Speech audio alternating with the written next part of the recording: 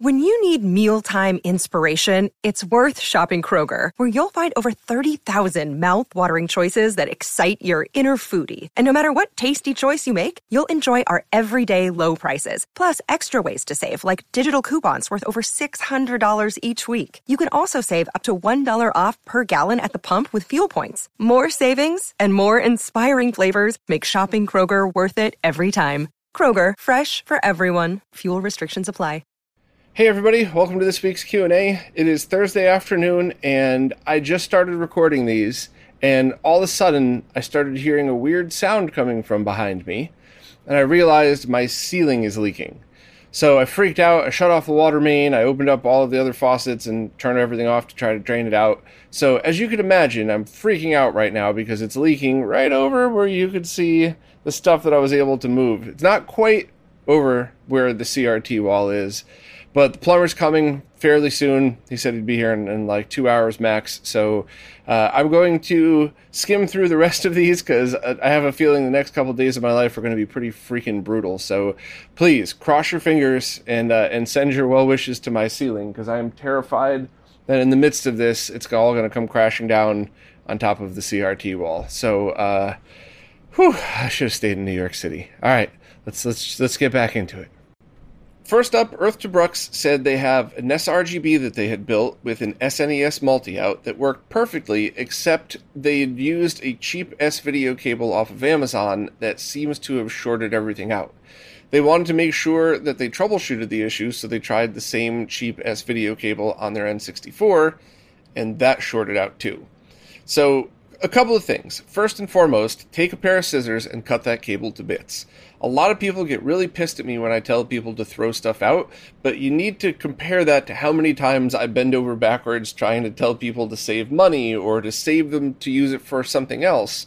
But I've been in a scenario multiple times where I've labeled something, "This is bad, will kill your console, use it for parts only." Then the label falls off, and most of the time I come close to using it and catch it at the last second.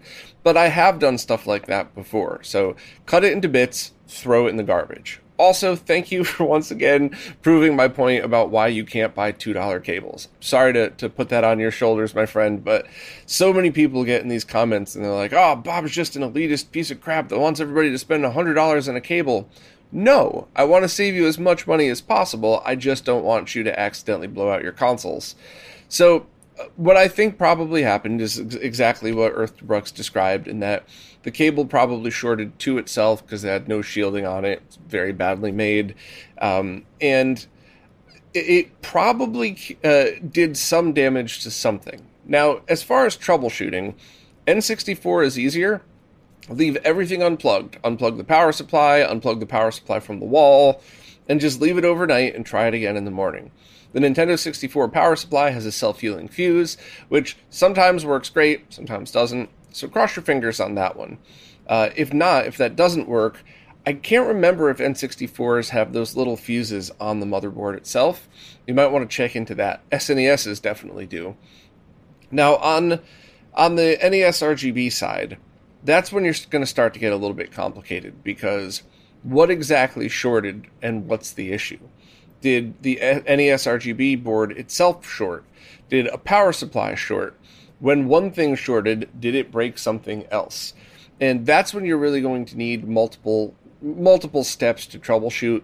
That's why a lot of modders I know have one of everything, just so they can swap parts out to see what follows the problem and what doesn't. So if your CPU and PPU are socketed, you could pull those out, stick them in another test unit. If everything works, it's not those. And, then pull the NES RGB board out, put it on another one. Does that work? Does that not?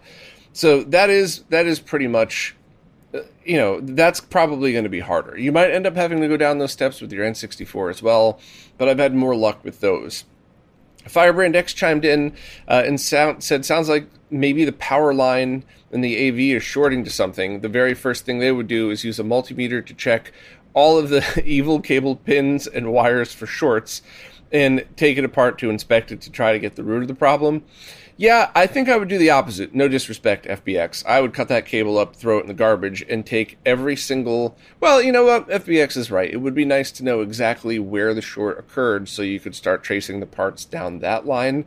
but I think you're still going to have to start tracing components on the NES RGB board to start, at least, to see what ended up getting fried. So this is not going to be an easy one. I would just be patient and test it as best as you can for now, and then you might end up looking up modders in your area that have a good reputation. And that's always an easy thing for me, is try to find people who have a lot of experience doing the thing that you need to do. So somebody who is, and I'm making this stuff up, by the way, but somebody who is a master at rebuilding Philips CDIs might not necessarily be a master at rebuilding broken NES consoles. So just try to look for somebody that has some experience in this, but hopefully you can get away with just replacing a part or two. But with the NES, you might be chasing multiple fixes. So I'm sorry to hear that happened to you. Next, Jerf wants to know if I have any favorite sub $200 power conditioners or power conditioner brands for analog audio or video. It's hard to find good info on them because there's a lot of snake oil out there, and later ones are designed with digital, not analog in mind, and there's so many factors like whether the units have an isolation transformer, balanced power, whether the old units will stand up, or if they're battery-backed pure sine wave generators. From a few people they talked to, a good power conditioner can make a visible difference in pictures for CRTs and analog audio equipment. Some people say it doesn't matter if your house power is clean, but they personally have a noisy house with visual noise on TV when the AC kicks on, so they think it's more than just how clean the city power grid is. So you're right about absolutely all of those things. I had some power issues recently, and I had a ground loop hum that I had to try to hunt down, and coincidentally, I had an electrician come over to help me do something that I thought was going to be simple. My gut told me it wasn't, and he opened the wall up, and the light switch was run into a GFCI outlet that was run into itself. It's so dangerous. You're never supposed to wire stuff. And he just started laughing like, well, this is going to be an easy thing. Throw the outlet, or throw the switch, or throw the outlet away, keep the switch, and that's it. You can't do anything else. They wired this thing wrong. So I do think that some kind of power conditioning, if you have stuff that's important to you or expensive, is absolutely a must. However, how much you want to spend is kind of something that you really need to think about.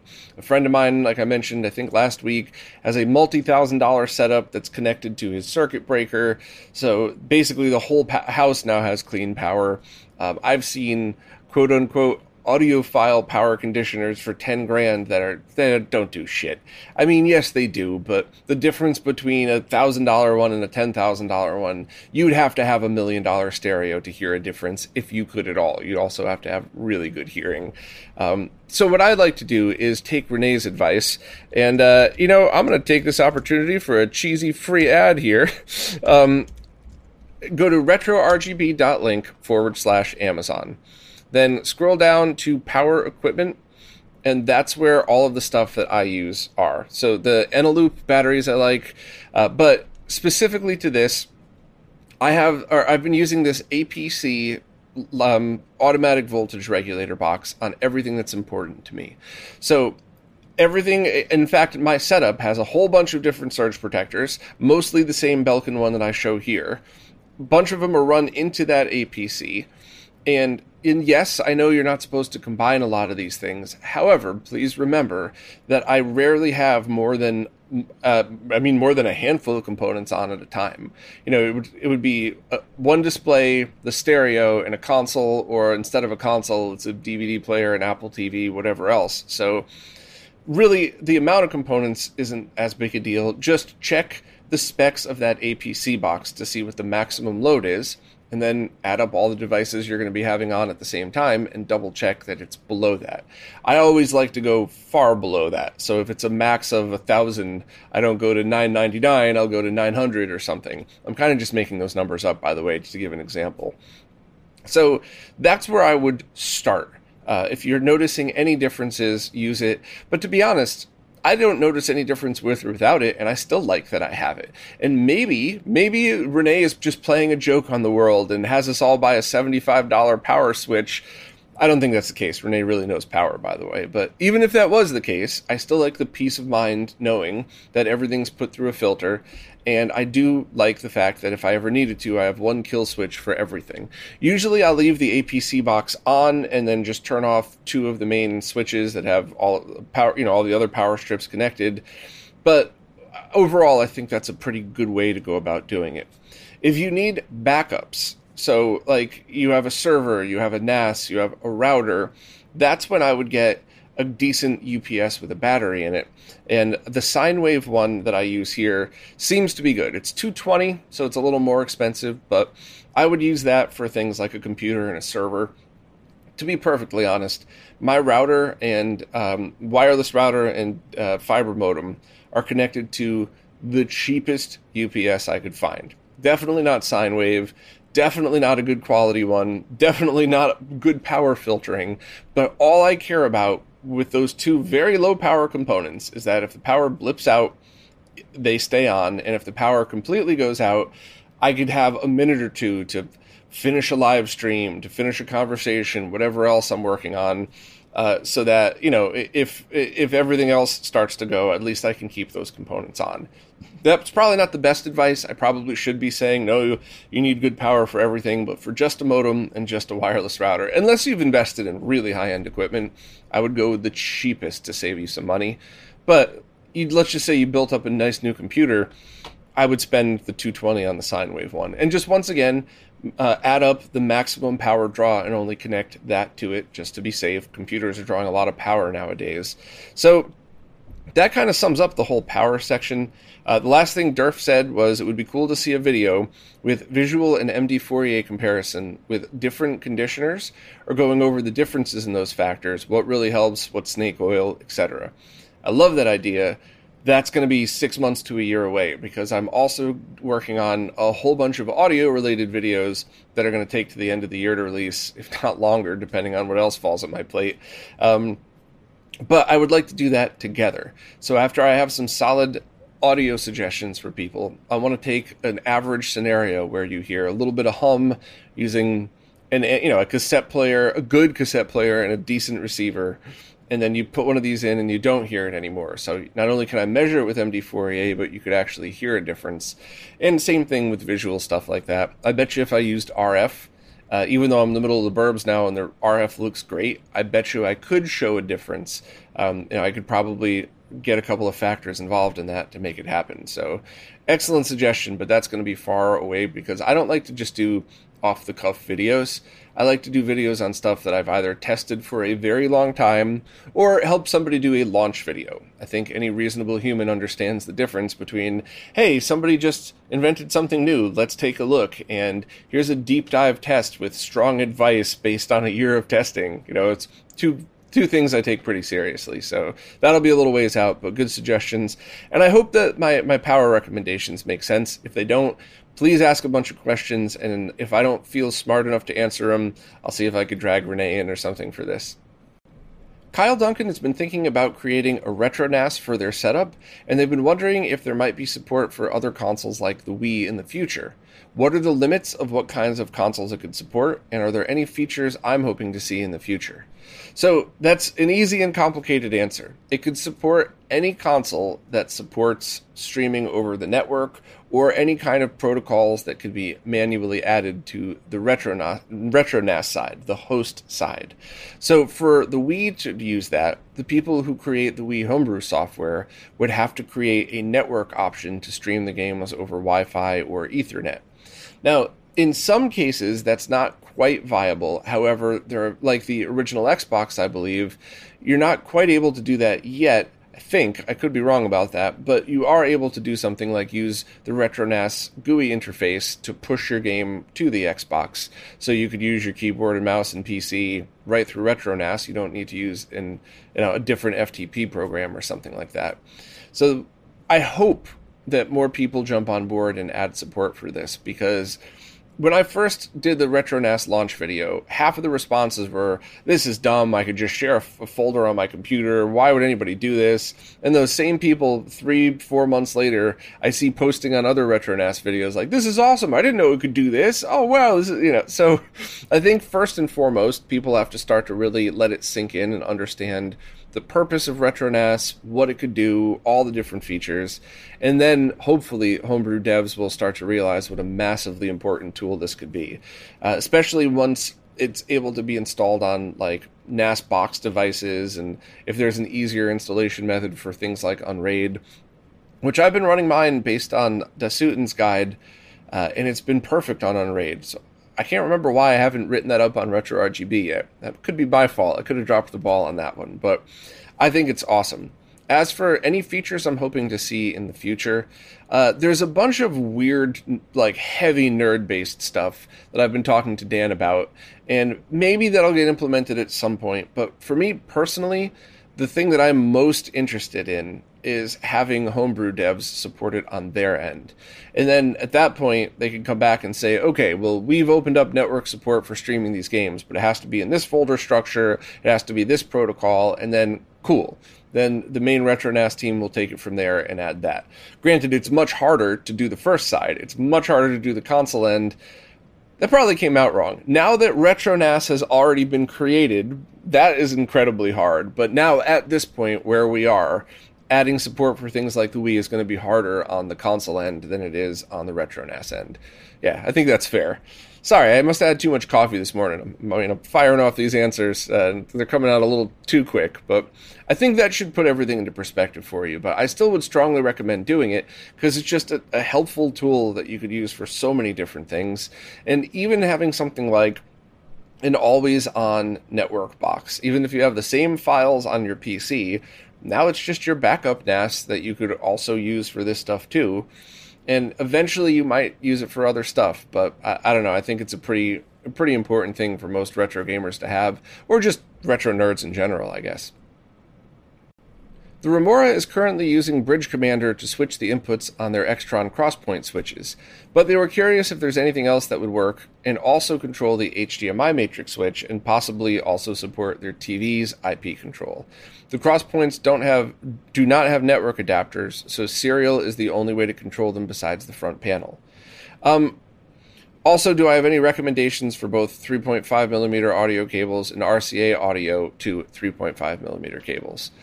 So the second question's easier. Go to Amazon, buy the cheapest ones you could find that are listed as shielded, and if you get a hum or a buzz, cut them open and figure out what the issue is. When I say cut them open, these are $3, $4 adapters, so, I'm not telling you to throw your money away, but if they work fine, great. If they don't, try to figure out why they're not working right and kind of go from there.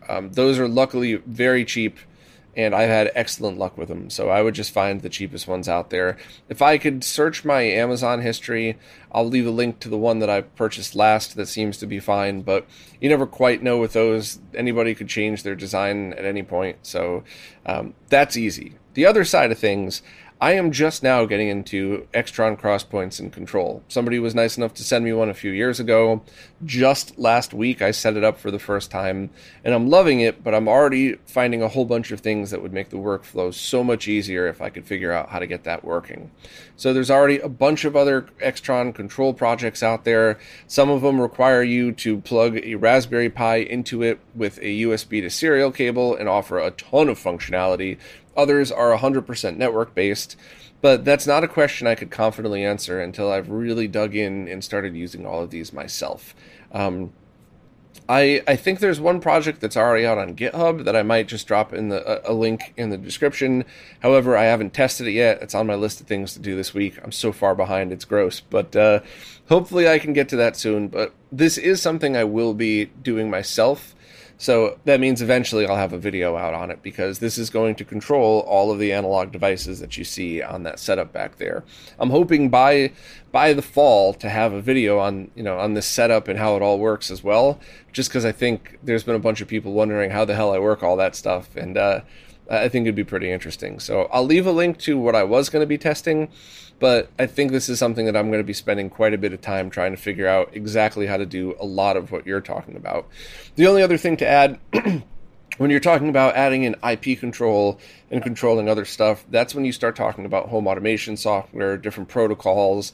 There's tons of different devices out there that do that, and you could really, this is a rabbit hole that I don't want to go down yet, and I'm not really sure if it's the most efficient, because, try not to ramble on with this, but I was involved in a company that did a lot of home automation stuff, designing the protocols, designing a lot of the work for it.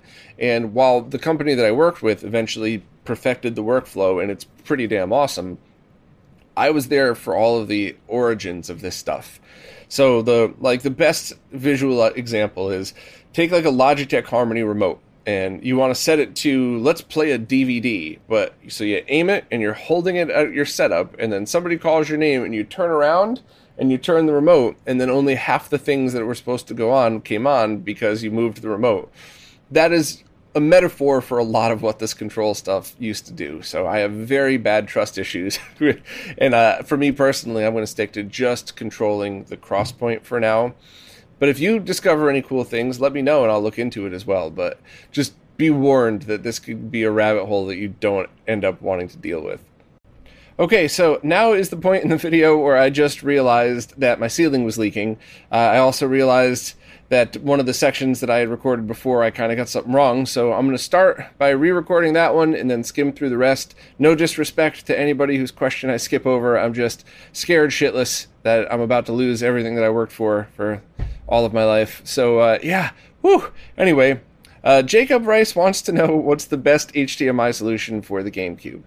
At the moment, they're all the same-ish. They're based off GC Video, which is an open-source platform from Ingo Korb, and the differences between them are really firmware and their execution. So you have the Insurrection Industries Carby, which is, in my opinion, the best on the market. As long as you get the one with the latest firmware, all the new ones which are in stock are shipping with the firmware, the latest firmware. You could upgrade the previous ones, but you might need a programmer, and then from this point on, you could upgrade with software. But it's plug and play. I know the team, they really bent over backwards to try to get that connector correct, and it should be the best plug and play solution overall.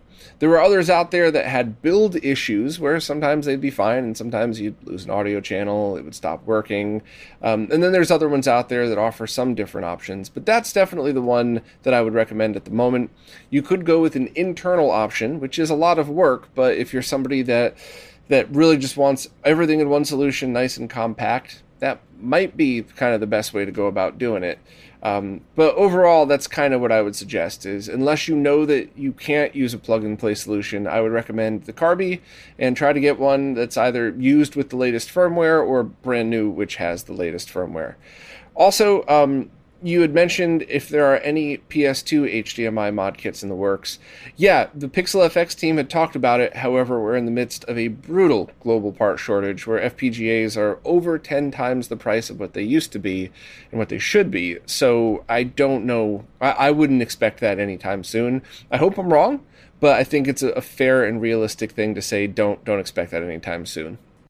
Turned Toast had some questions about Dreamcast output options. I did a couple of deep dive videos about this a few years ago, so I'm going to recommend you check out those for all of the info, probably more info than you need.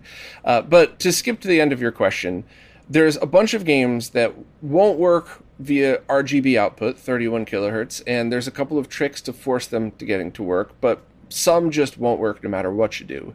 And then there are a few that will only work via composite and S-Video, not RGB, although I think there are patches available to make those RGB compatible. So it's kind of one of those things where I would just really research exactly which game does what. You mentioned one Japanese game that only outputs 480p over RGB, but I don't think that's possible because that's a physical switch limitation in the Dreamcast.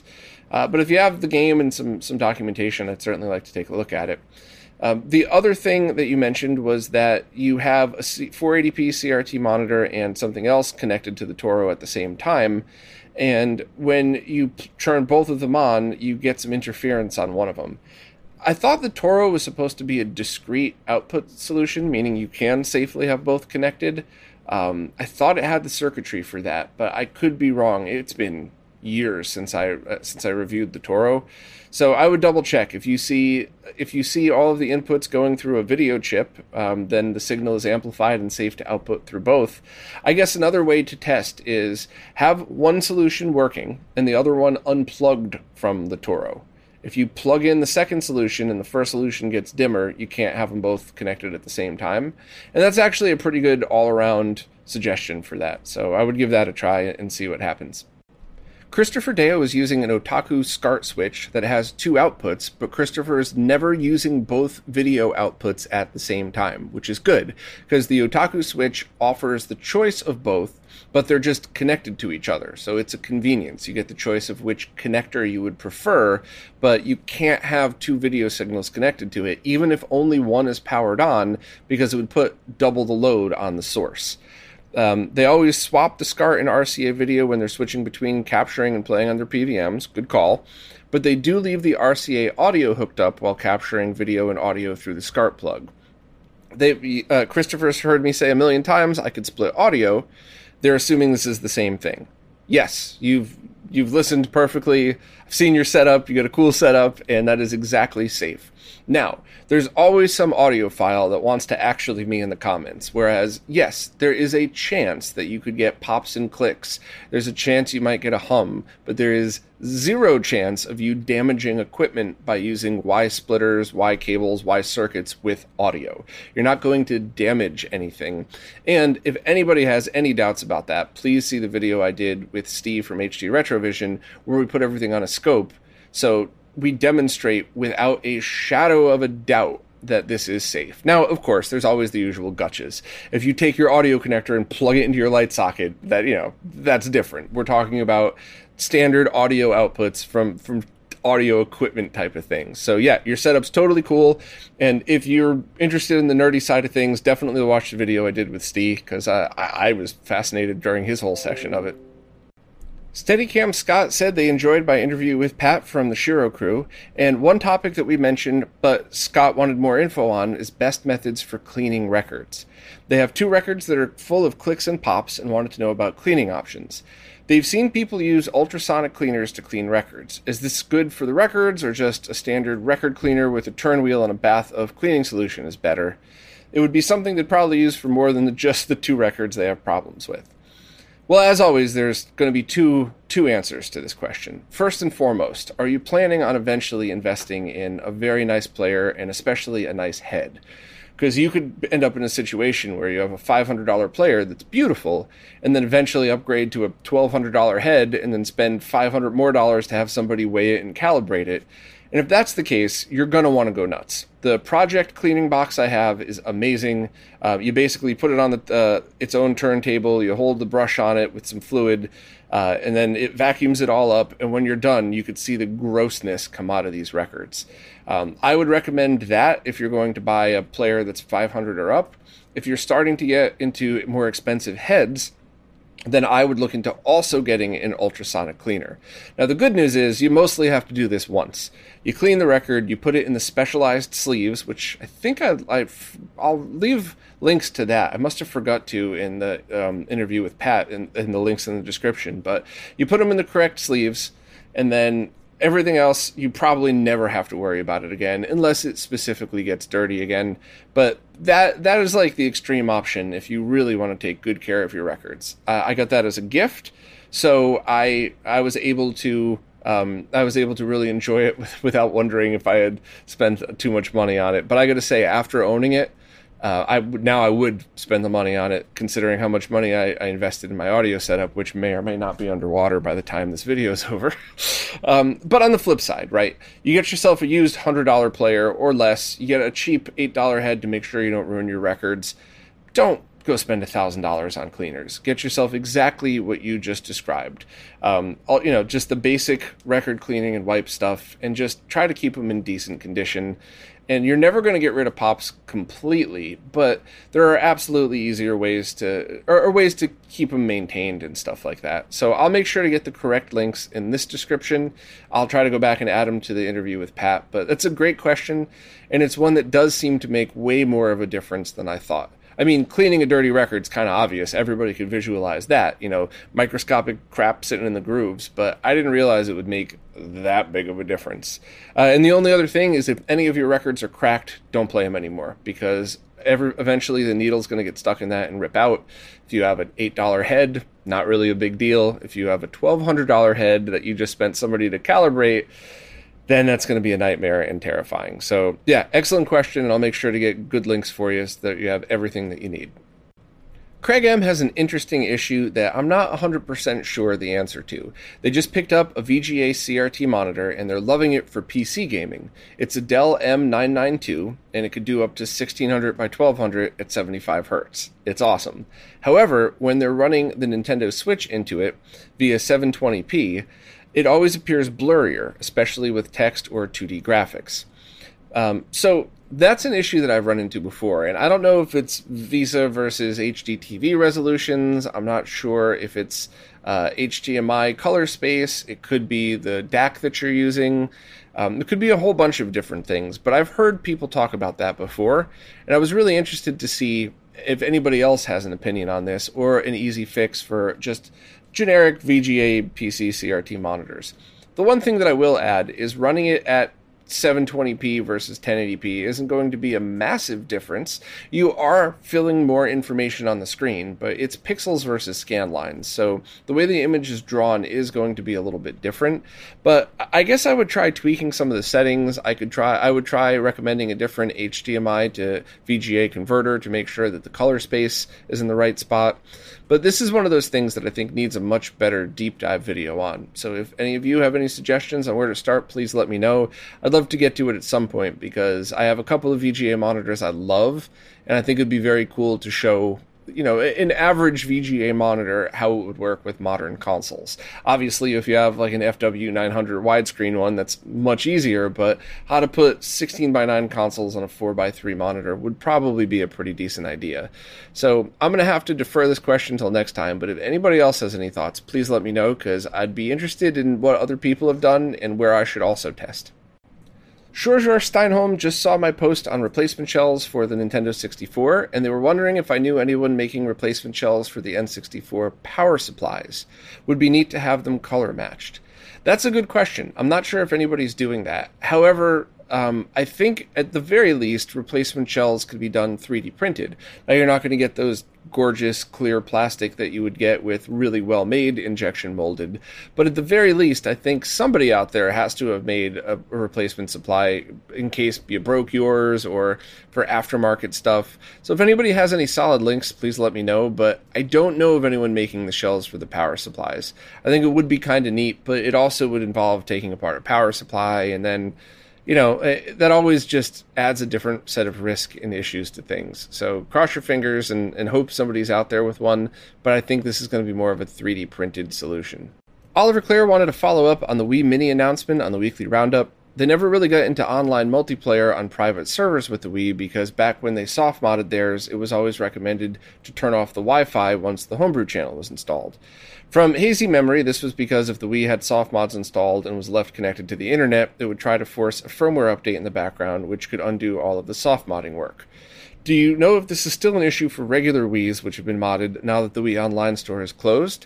And if so, could the Wi-Fi mod for the Wii Mini be the answer to safely using Homebrew Online? So I'm going by memory, so there's a very good chance that I'm wrong, especially being in a high-stress situation over there, but I'm pretty sure years ago there was an option that you could set after you've soft-modded to block all online updates. On top of that, if you were already on the latest version of the firmware, there would not be another update, so you wouldn't have to worry about it. So I think it would be completely safe to do today no matter what, but just go in and check the extra settings, and I'm 99.9% positive in one of those steps where if you go the step-by-step soft modding, it brings you to a menu that allows you to select whether you would like to do that or not, whether you would like to disable updates, as well as a whole bunch of other very cool options. So I would just kind of go through and double check, but I'm pretty sure that's possible. Elwood15 is interested in doing some cable management to a gaming setup that consists of analog sources from the Wii all the way back to NES and Genesis. This setup was just integrated into an existing one with newer consoles, and they were wondering what the do and don'ts of managing video cables alongside power supply cables and Ethernet cables are. Should they worry about grouping them together? Would that cause any kind of video signal issues or anything like that? First and foremost, if you're using well-built shielded cables, there should not be any issues whatsoever. But, I mean, analog video is weird. That's not really how real life works. So I would just make sure that your cable management is kind of neat. And when I say kind of neat, you don't need to OCD wire strap everything the entire path of the way, although that does look cool. and make it a nightmare to ever swap stuff out. I just would make sure you don't have like a wad of crappy frayed AC cables wrapped around your video cables. So I would just do decent wire management, and then I would go back from there and say, okay, what's happening now? Do all the consoles look perfect? Cool, I'm done. Am I getting a weird hum on one and not the other? All right, unplug the cable, wrap it all the way around the other side and separate it from the rest. Does the hum go away? If not, is that just how the console sounds? So the do's and don'ts are basically just don't make a nightmarish mess of it, and do use shielded cables, and do just double check to see if you have any issues. If you have any problems, let me know and I could try to elaborate a little bit more. Couple from Jason Guffey. First, what do I do, if anything, as a temporary or long-term storage for e-waste? So what do I do with basic things like dead batteries and emptying cartridges? Do I chuck them in a box or bin until it's full? Where do I take my actual e-waste chunk? And all of that stuff. So for batteries and stuff like that, for toner, I send it back in the box because there's always the return label. I don't have an inkjet printer anymore. I don't remember what I used to do with those. I think I may have thrown those out, which I know isn't good. I just always forgot. For batteries, I think I vaguely remember there was like a battery drop bin, but I almost exclusively use rechargeable Eneloops now. So that's never really an issue for me either. I guess maybe if there's like an old remote battery, but I think almost everything's been moved to Eneloops. But that's a good question. As far as PC equipment, that's something that I'm still working on now, because I have a whole bunch of stuff if I had the time, I could put it all on eBay and part it out to people and make a decent amount of money, but I have zero free time. So I don't want to just give it to an e-waste place that's going to strip it and make a bunch of money off of it. I was hoping to drop it off at a place that might swap some stuff around. So if I have a pile of old laptops and hard drives and components, maybe they'll allow me to pick up I don't know, like something for free. So hopefully, an old CRT, whatever. So I'm still really looking for either a PC repair shop or an e-waste place that would help me out with that. But for people locally, I would just look up e-waste in your area, because there's a lot of places that would do that. But yeah, for me personally, I would just have a box and throw everything in there and then deal with it when the time comes. And for batteries, just, make sure the contacts aren't touching anything, whatever else. But it's not something I worry about too much, especially if it's a waste box. If the batteries start to leak and you're inside a plastic box, it's not the end of the world. Next, they have a DVD VCR combo that they'd like to integrate into their entertainment setup, but the only spot they have for it is across the room from the rest of their video stuff like scalers, splitters, etc. They could run component cables across the floor, but they would really prefer something wireless if that's even possible. They have various devices they could use to convert its output to a digital signal, and they figured display lag wouldn't matter for non-interactive media. I've never had good luck with it, ever. And in fact, I remember early, 2010-ish, I remember a company coming to my company and doing a demo in the boardroom about how great their wireless video devices were. And I turned on the microwave in the other room and their video went nuts. And I know it was a dick move, but I've always been able to break wireless connections, I guess is the best way to say it. And even when I wasn't intentionally proving that there could be interference, there's always been something. Even wireless headset I used to use when I was in a studio apartment and I didn't want to wake my wife up. I'd have the wireless RF headphones on, and occasionally they would just crackle. I'm sure like a truck went by with a CB radio or something. So if you have the ability to try it out, or you could return the adapters if they don't work, go for it, but I have low expectations. Lastly, they know most people will generally tell you to turn all the post-processing options in your displays off for lag purposes when playing games. However, they've noticed that even with scalers involved, they sometimes enjoy the look of slight sharpness increase from their TV. They have yet to have issues, but they mostly only played PS2 turn-based RPGs this way, so they don't know if they'll see lag problems with faster games. So the question is, when it comes to adding lag, is increasing sharpness always measurably bad, or does it vary by TV and implementation like a lot of these things do?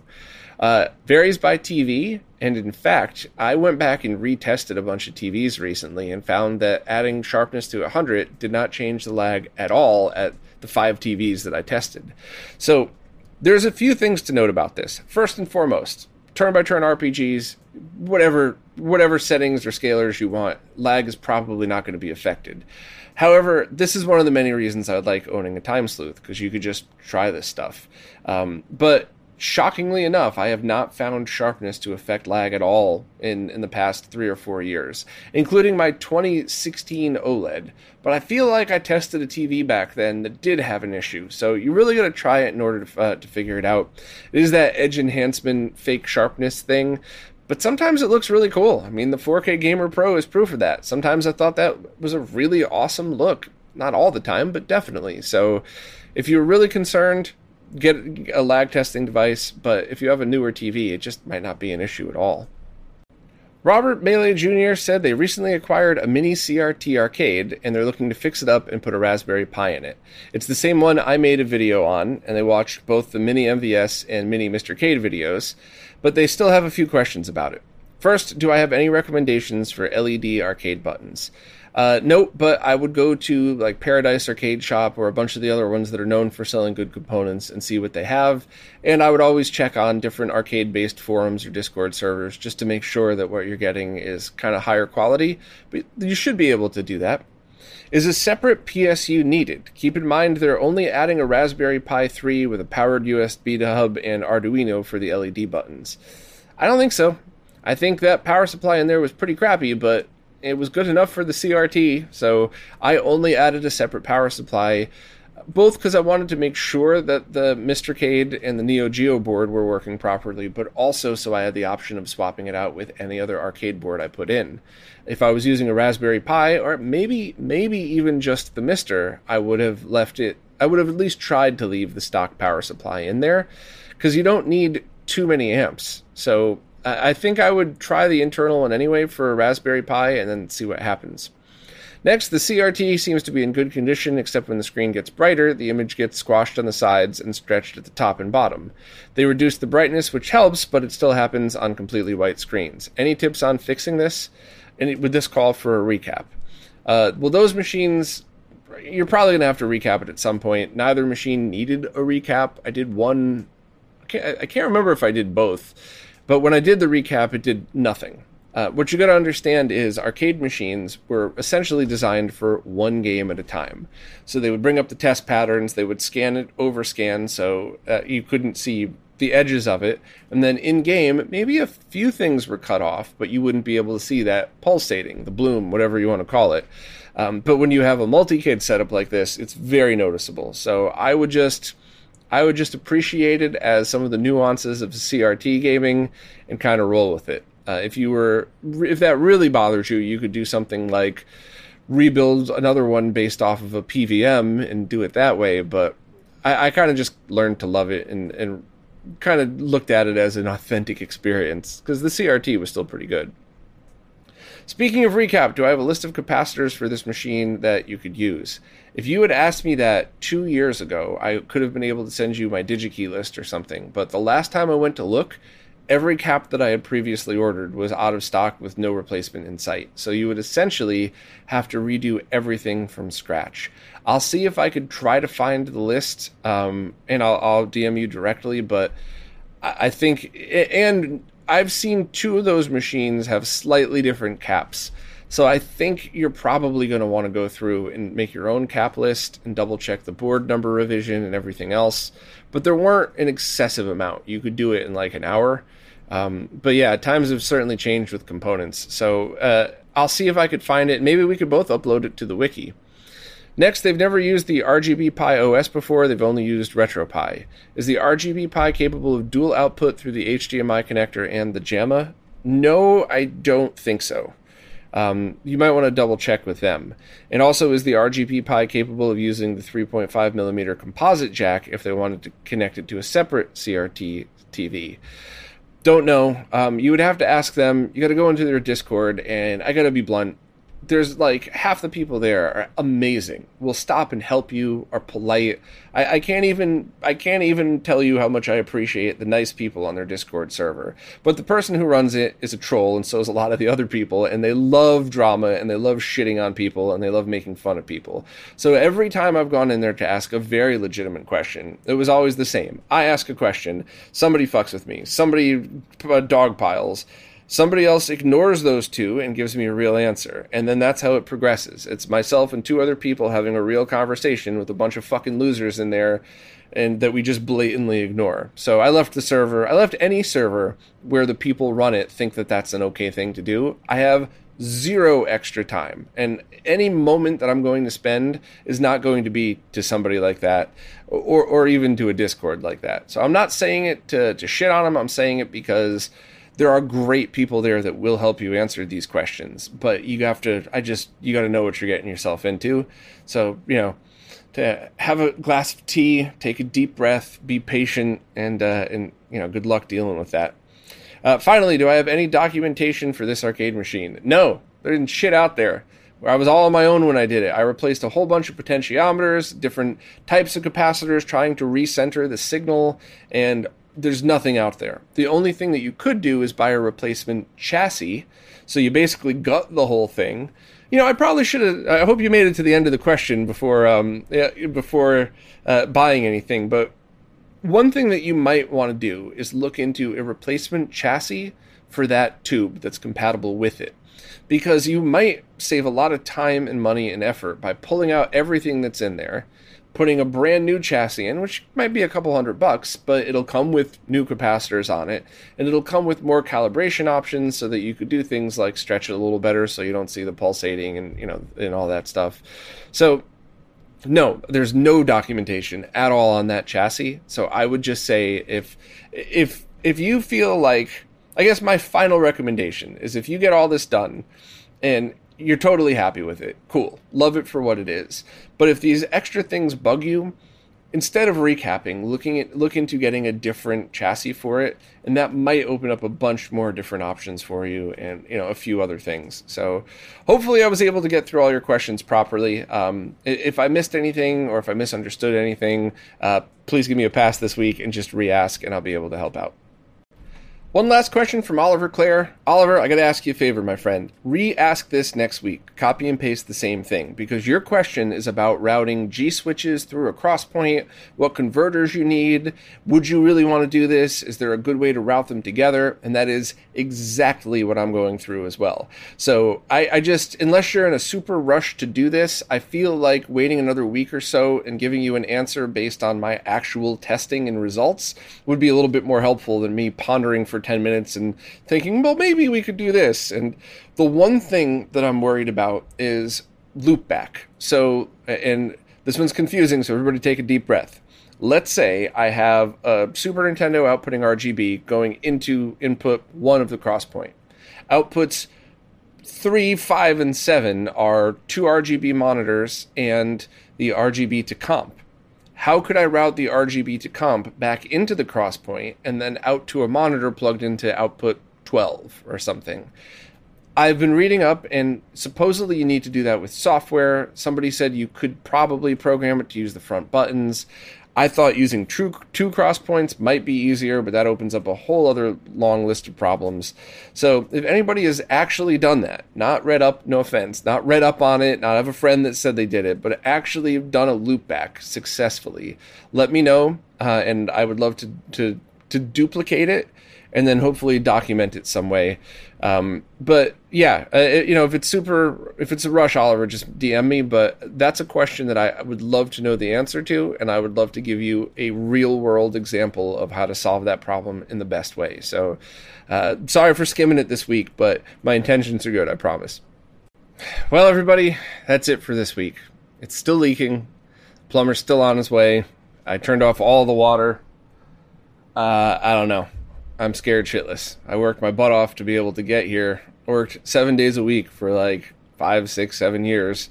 I'm finally here, and I have a feeling that I might actually be washing my ceiling cave in on top of all of my equipment. Hopefully I'm being dramatic and exaggerating. Hopefully I'm just scared, and by next week I'll have a nice update with just a little patch on the ceiling, and oh yeah, just, the dishwasher leaked once.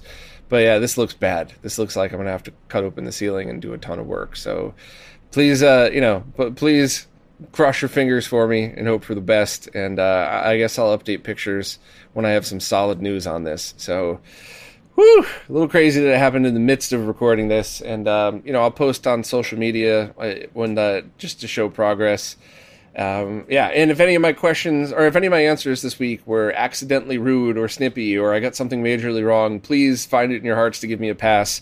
I wanted to keep doing this both because I love giving back to the people that contribute to me, and also it was kind of helpful trying to get my mind off of this, even though I could hear the constant dripping over my shoulder.